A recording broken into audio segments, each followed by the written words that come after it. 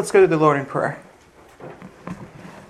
Dear Lord, as we approach this message today on the Great Commission, I just pray that you just help us not be so afraid of man that we don't step outside our comfort zone and declare your word to the people around us.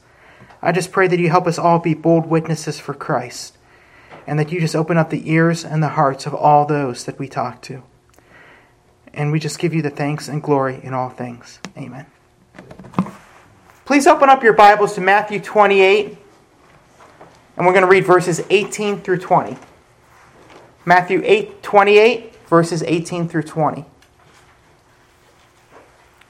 This is a very familiar passage of Scripture known as the Great Commission. It reads, "And Jesus came up and spoke to them, saying, 'All authority has been given to me in heaven and on earth. Go therefore and make disciples of all the nations, baptizing them in the name of the Father and the Son and the Holy Spirit, teaching them to keep all that I commanded you.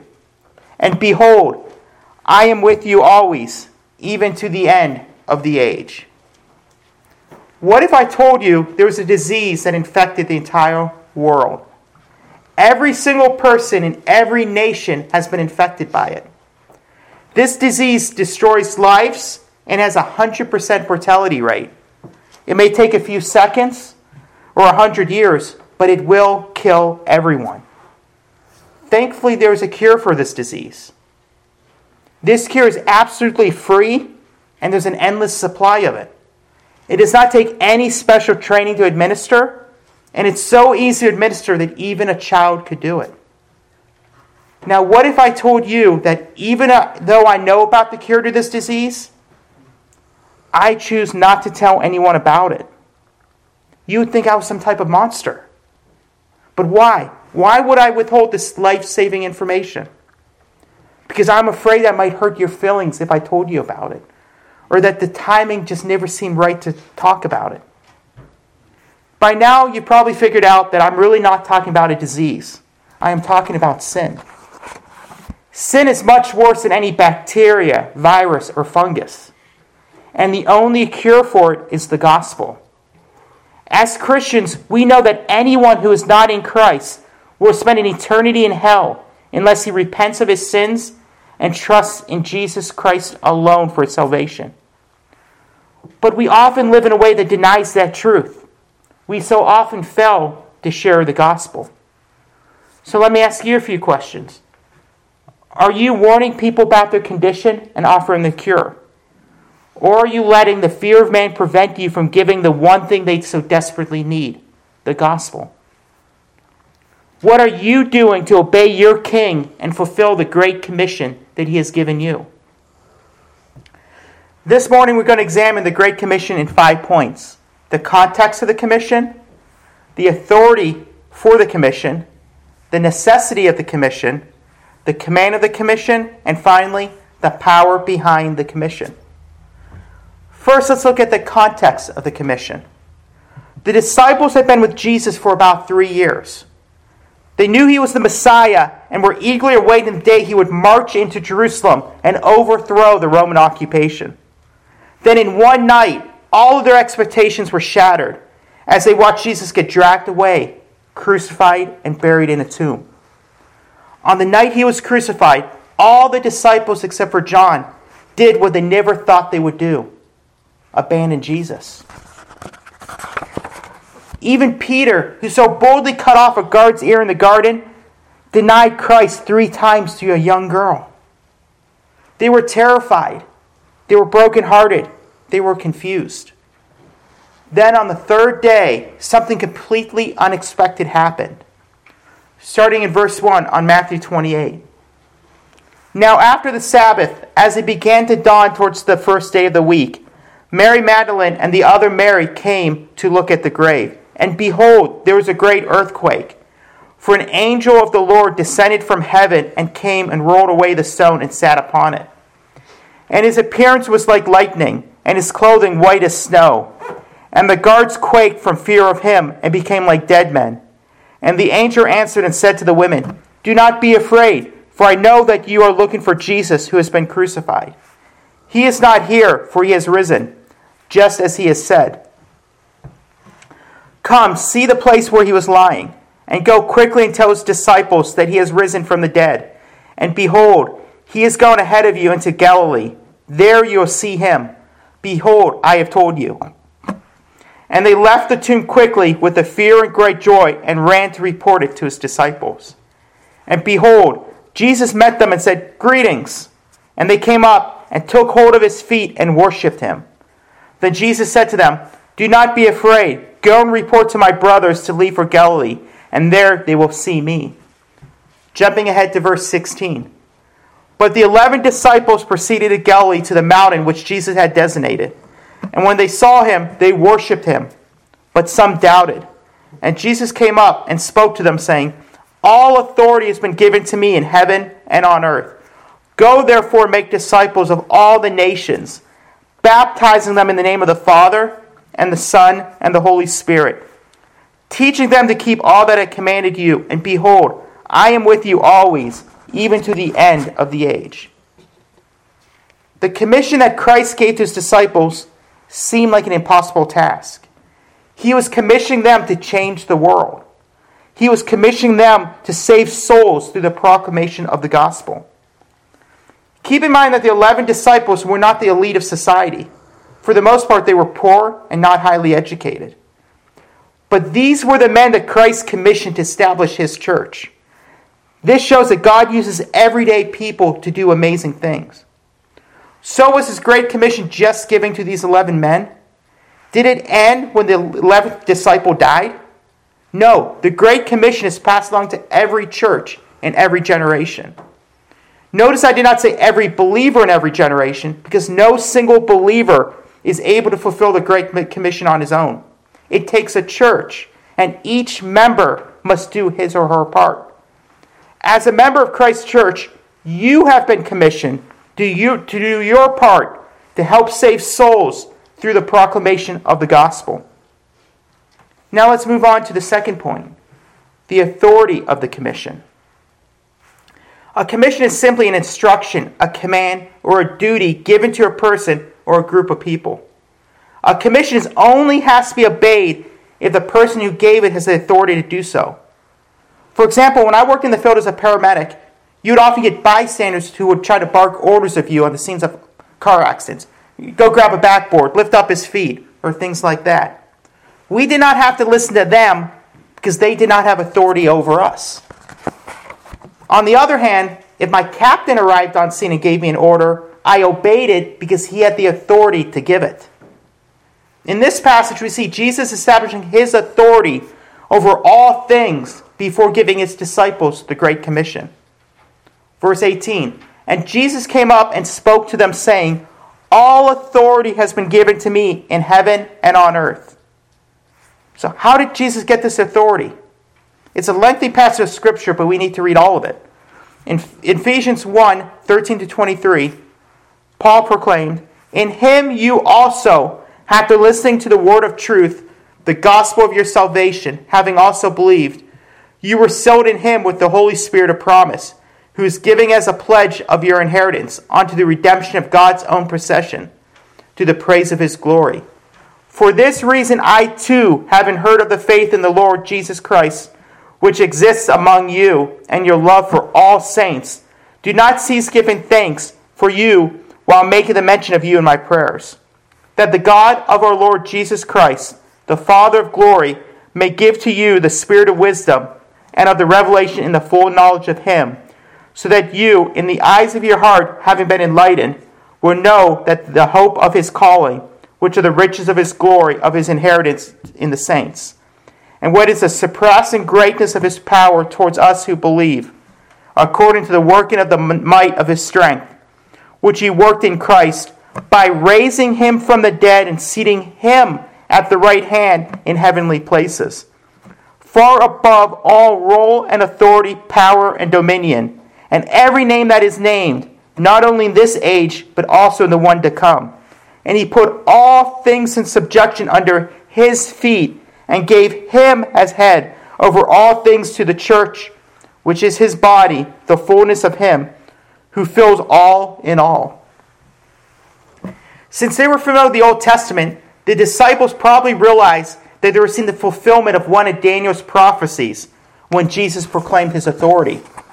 In Daniel chapter 7, verse 13 to 14, it states, I kept looking in the night visions, and behold, with the clouds of heaven, one like a son of man was coming, and he came up to the Ancient of Days, and he came near before him, and to him was given dominion, glory, and a kingdom, that all the peoples, nations, and men of every tongue might serve him.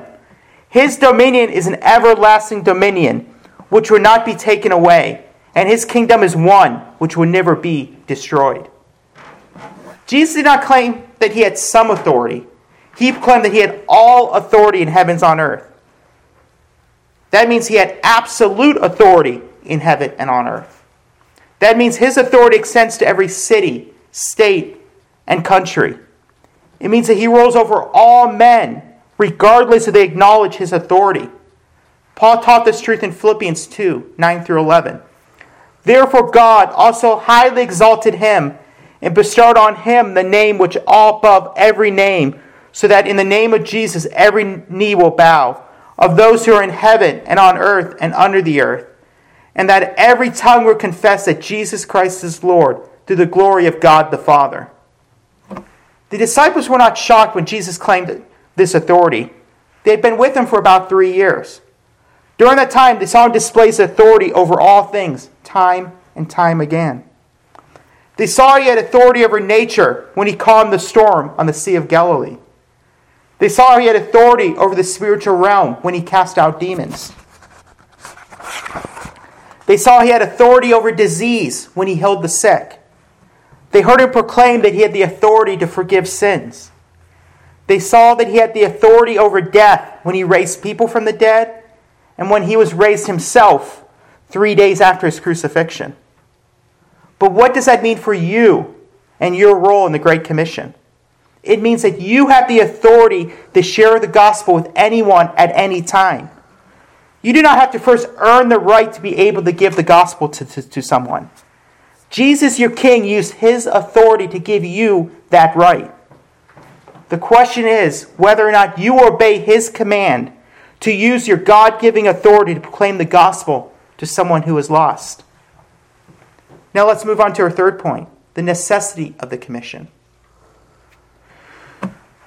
Why is the Great Commission necessary if Jesus has all authority in heaven and on earth? It is necessary because the proclamation of the gospel is God's chosen means to save his people. In the Old Testament, people were saved by repenting of their sins and just trusting the Messiah who would come at some point in the future to make atonement for their sins. In our time, people are saved by repenting of their sins and trusting the Messiah who has already come and made atonement for our sins. And that Messiah is Jesus Christ. But this leads to a question that many people ask. Can the people in the remote tribes who never heard of Jesus or the gospel be saved? Some have argued that they can't be saved since people are only judged by the light they've been given. They claim that they can have their sins forgiven and spend an eternity in heaven without ever calling upon the name of Jesus. If this is true, that people who never heard the gospel can be saved, then we are doing more harm than good by sending missionaries to them. Amen. Instead of missionaries, we should be sending out people to build fences around their areas to keep them from possibly hearing the gospel and rejecting it. My friends, convincing yourselves that people can be saved without hearing the gospel may help you feel better about not evangelizing, but it goes against the plain teachings of the Bible. We see in the book of Romans that nature reveals to all men that there is a God and they are without excuse. Romans chapter 1, verses 18 to 23. For the wrath of God is revealed from heaven against all ungodliness and unrighteousness of men who suppress the truth in unrighteousness. Because that which is known about God is evident within them, for God made it evident to them. For since the creation of the world, his invisible attributes, both his eternal power and divine nature, have been clearly seen, being understood through what has been made, so that they are without excuse. For even though they knew God, they did not glorify him as God or give thanks, But they became futile in their thoughts, and their foolish heart was darkened. Professing to be wise, they became fools, and exchanged the glory of the incorruptible God for an image in the likeness of corruptible man, and of the birds, and the four-footed animals, and crawling creatures. This passage clearly states that anyone who has not repented of their sins and trusted in Christ alone stands condemned before God. It is fair and just for God to do so because they have sinned against Him and deserve to be sent to hell for their rebellion. But we serve a loving and merciful God who provided a way of escape. He did not provide a way to be saved. He provided the way to be saved. And that way is through the gospel of His precious Son, Jesus Christ. The gospel is the only way to be saved, and God has chosen us to bring His gospel to a lost and dying world. In Romans 10, 8-15, Paul emphasizes this truth and drives home the point that no one can be saved outside of the preaching of the gospel. But what does it say? The word is near you, in your mouth and in your heart. That is the word of faith which we are preaching, that you confess with your mouth Jesus is Lord and believe in your heart that God raised Him from the dead, you will be saved. For with the heart a person believes, leading to righteousness, and with the mouth he confesses, leading to salvation. For the Scripture says, whoever believes upon Him would not be put to shame. For there is no distinction between the Jew and the Greek. For the same Lord is Lord of all, abounding in riches for all who call on Him. For whoever calls on the name of the Lord will be saved. How then would they call on Him in whom they have not believed? How would they believe in Him whom they have not heard? How would they hear without a preacher? And how would they preach unless they are sent? Just as it is written, how beautiful are the feet of those who proclaim the good news of good things. The fact that men cannot be saved outside of the gospel is why so many Christians have given their lives to bring the good news of Jesus to the lost. It is out of love for Christ and His people that men like Nate Saint and 4 other missionaries gave their lives trying to bring the good news of Jesus to the Waodani people in Ecuador. Because they knew without Christ, the tribesmen were lost and were facing an eternity in hell. I pray that all of us would be willing to sacrifice our time, our comforts, and even our lives in service to Christ. We might not understand it, but in His wisdom, God has chosen to use the proclamation of His word and the gospel to save men. What a privilege it is that He has chosen to use broken people like us to bring the gospel to a fallen world.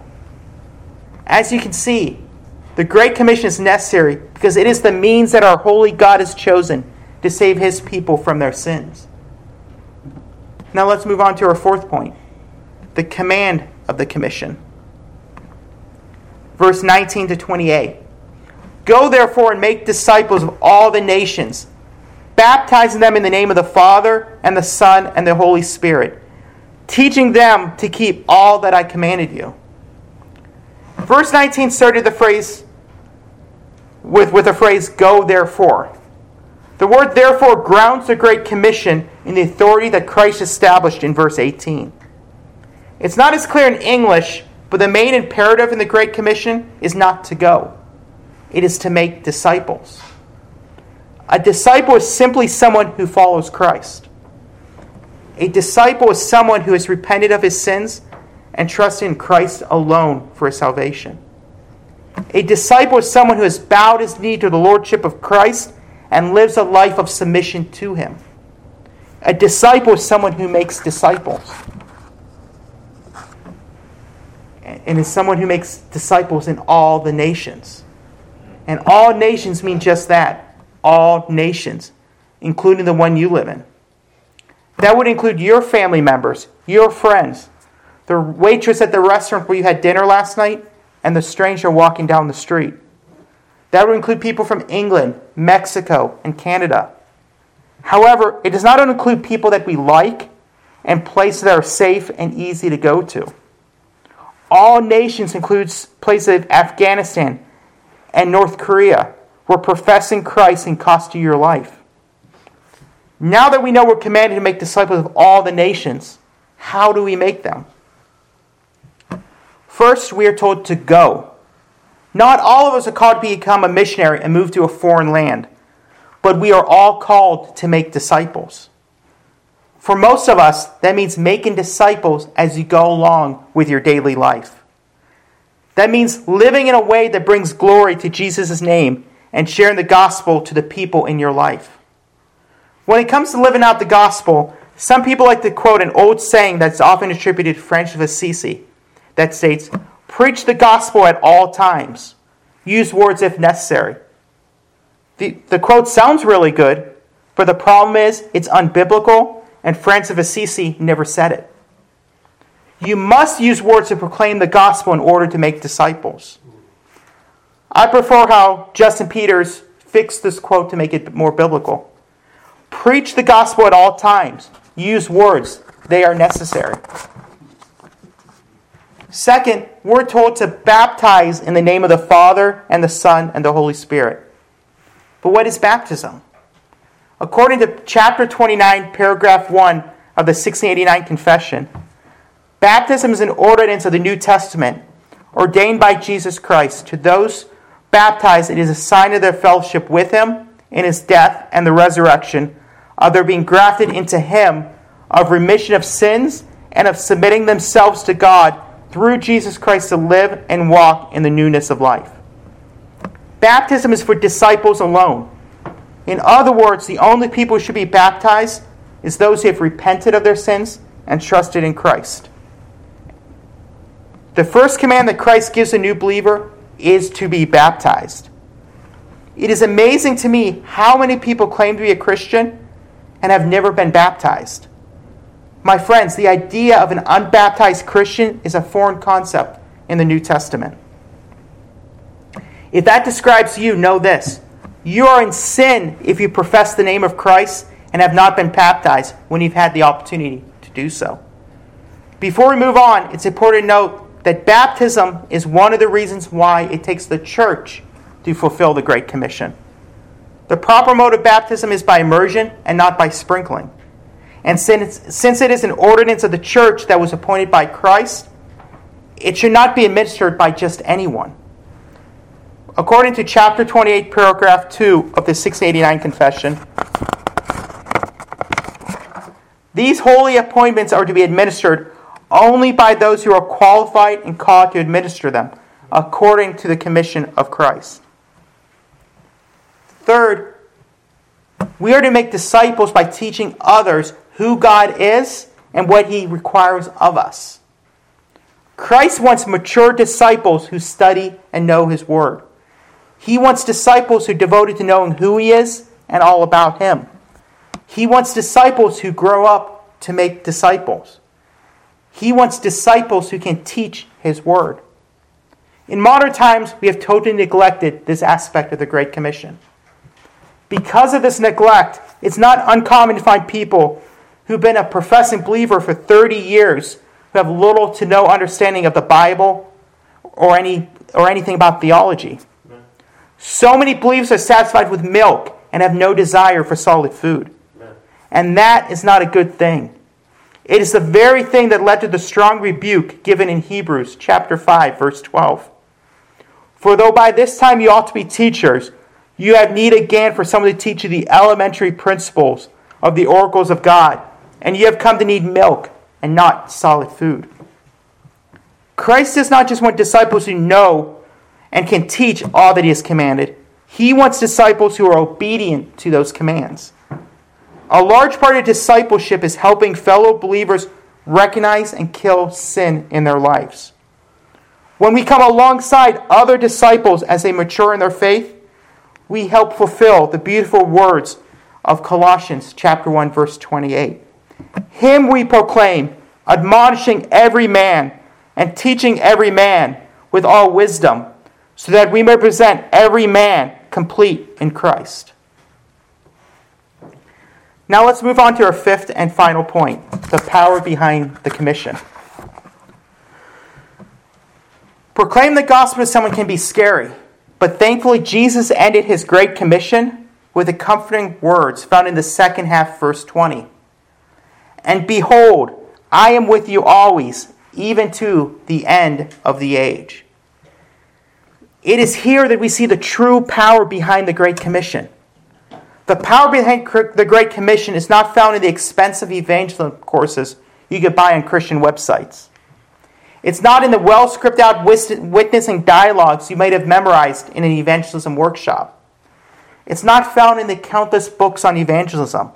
It's not even found in the fact-filled apologetic arguments we may have spent hours studying. The power behind the Great Commission is found in the life, the death, the burial, and resurrection of Jesus Christ, who is with you in his Spirit. When Jesus said, behold, I am with you always, even to the end of the age, it was not a promise. It was a guarantee. The word behold can also be translated as lo. It is a Greek word that is used to bring attention to something that is very important. When Jesus said, I am with you always, even to the end of the age, he's informing believers that he will be with them at all times and will never leave them. He will even be with you at the end of the age and beyond.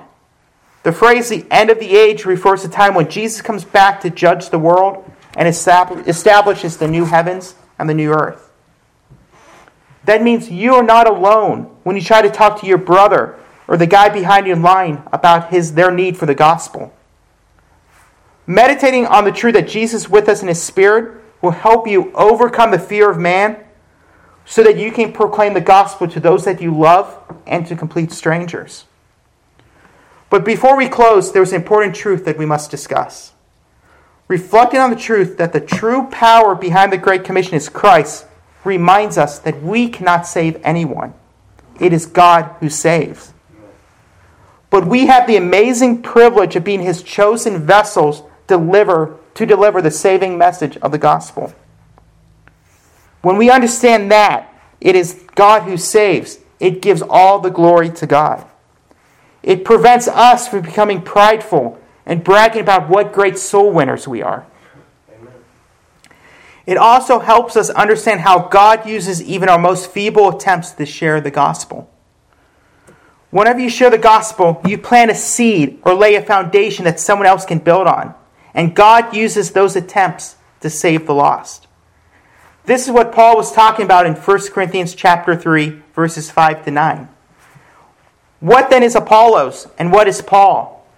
Servants through whom you believed, even as the Lord gave to each one. I planted, Apollos watered, but God was causing the growth. So that neither the one who plants nor the one who waters is anything, but God who causes the growth. Now he who plants and he who waters are one, but each will receive his own reward according to his own labor. For we are God's fellow workers, and you are God's building. Reflecting on this truth that God is the one who saves reminds us that we are simply called to be faithful and to leave the results to God. One well-known pastor has said, the Christian call to evangelism is a call not simply to persuade people to make decisions, but rather to proclaim to them the good news of salvation in Christ, to call them to repentance, and to give God the glory for regeneration and conversion. We don't fail in our evangelism if we faithfully present the gospel and yet the person is unconverted. We fail only if we don't faithfully present the gospel at all. When it comes to evangelism, God commands faithfulness, not a quota of people that make professions. What matters is that you are faithful even if you do not see a single convert. Knowing that you're not responsible for the results takes the weight off of your shoulders. That means you don't have to beat yourself up thinking that if I just said it a different way, maybe my friend would have gotten saved. Now let's briefly look at 10 different ways that you can fulfill the Great Commission in your context. First, know the elements of the gospel. Often when you give the gospel to somebody, it's going to be in a conversation. So you'll be using your own words. You don't have to worry about saying something exactly the right way in the exact right order. But there are some essential elements that you want to make sure you include. You want to make sure you talk about their sin and how it condemns them before a holy God. But don't talk about sin in a generic sense. Talk about their sin, and if needed, use the law to expose it. Consider walking them through the 10 Commandments. You also want to talk about how Christ made atonement for sin by his life, death, burial, and resurrection. You also want to talk about how they can have their sins forgiven and spend an eternity in heaven if they repent and trust in Christ alone for their salvation. Second, try to steer normal, everyday conversations into spiritual ones. Just about any conversation can be steered in a spiritual direction, which will give you an opportunity to share the gospel. One of the subjects you can steer into a spiritual one is COVID. It just seems about every conversation these days somehow turns to the subject. If the last year and a half taught us anything, it taught us that people are scared and people are being forced to look at their own mortality. If someone mentions how many people have died from COVID, you can ask them, have you ever thought about what happens to people when they die? Then you can tell them about what you believe. If they mention they don't understand why this is happening, you can talk about how disease entered the world due to sin. Then use that to transition to the gospel and how God will make things right in the new heavens and the new earth. Third, share your testimony. One of the easiest ways to witness to someone is by sharing your testimony. What makes it so easy is that it's personal and there's nothing to memorize. But what should you include in your testimony? Tell them about your life before you were in Christ and how you got saved. Talk about how Jesus changed your life. As you share your testimony, try to keep the focus on Jesus and the work he did to save you and change you. Remember, though, even though it is your testimony, Jesus is the hero of the story, not you. Fourth, you can ask unsaved family members and friends to read the Gospel of John with you. The Gospel of John is very evangelistic and just puts a big spotlight on the deity of Christ. Having them read the Bible with you is a non-confrontational way to get them to read God's Word. Open up the Bible with them and let God's Word do the work. There is power in His Word. The Holy Spirit uses it to expose sin in people's hearts and to lead them to salvation. Hebrews 4:12 states, "For the Word of God is living and active and sharper than any two-edged sword, and piercing as far as division of soul and spirit, of both joints and marrow, and able to judge the thoughts and intentions of the heart." Fifth, host a Bible study in your home or local coffee shop. There are many great Bible studies out there by people like John MacArthur and, for the ladies, Susan Heck, that are great tools to share God's Word to unsaved family members and friends. There are even some really good evangelistic Bible studies on video, such as Christianity Explored, which is the Christian version of Alpha. Sixth, hand out tracts. Tracts are inexpensive booklets, pamphlets, small cards that contain a gospel message. The possibilities are endless for how you can use them. You can hand them out to strangers that you pass on the street. You can leave them in public places where you think people will find them. You can leave them on the table for a waitress. Just remember, a $1 million bill tract does not count as a tip. You can stick them in envelopes with your payment when you pay bills. You can leave them on cars in parking lots. You can even slide into cases of beer at Walmart. Back when Rachel and I first got saved, this was 2009, the internet was not as big as it is now. So Living Waters, which is Ray Comfort's ministry, would take most of the orders by phone. And at the time, they had their phone number on their tracts.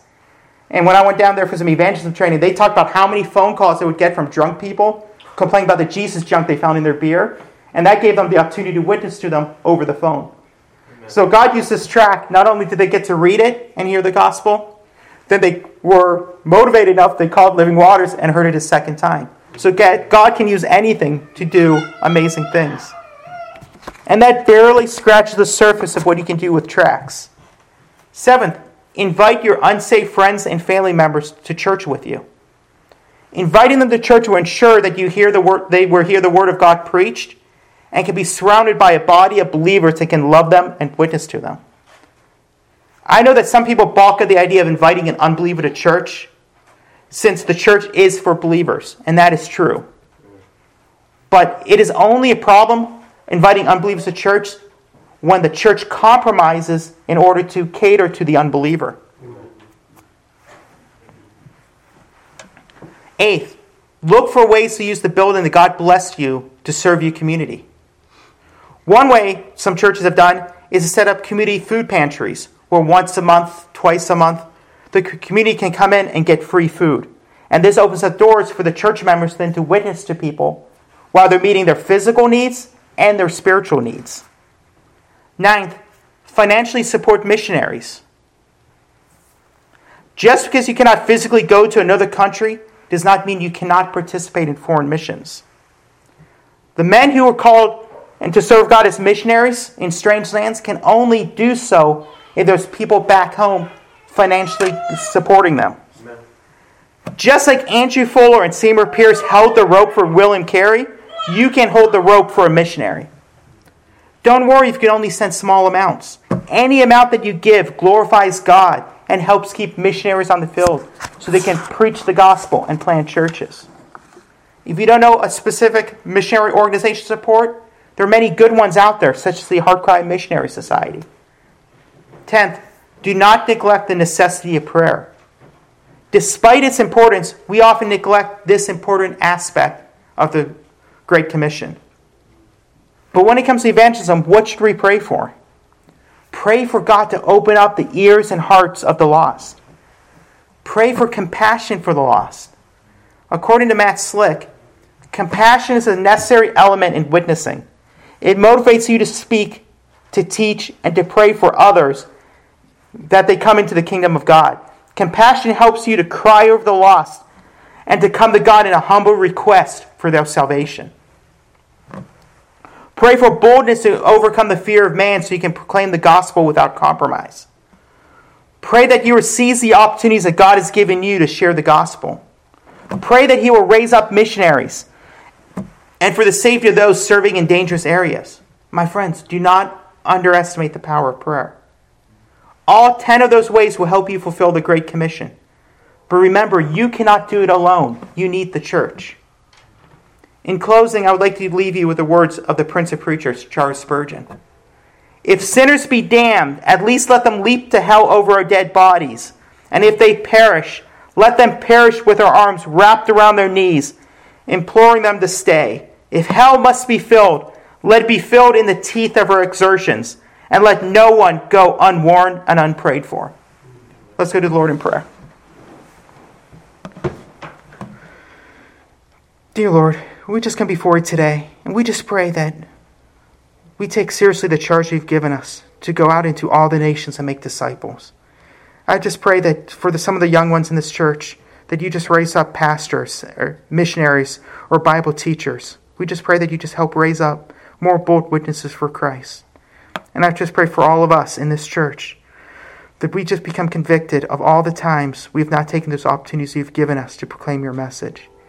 I just pray that you help us all be more bold in our witnessing to the men and women around us. And we just pray that you open up the ears and the hearts of those we talk to. And we just pray that you're glorified in it all. In the name of your Son, Jesus. Amen.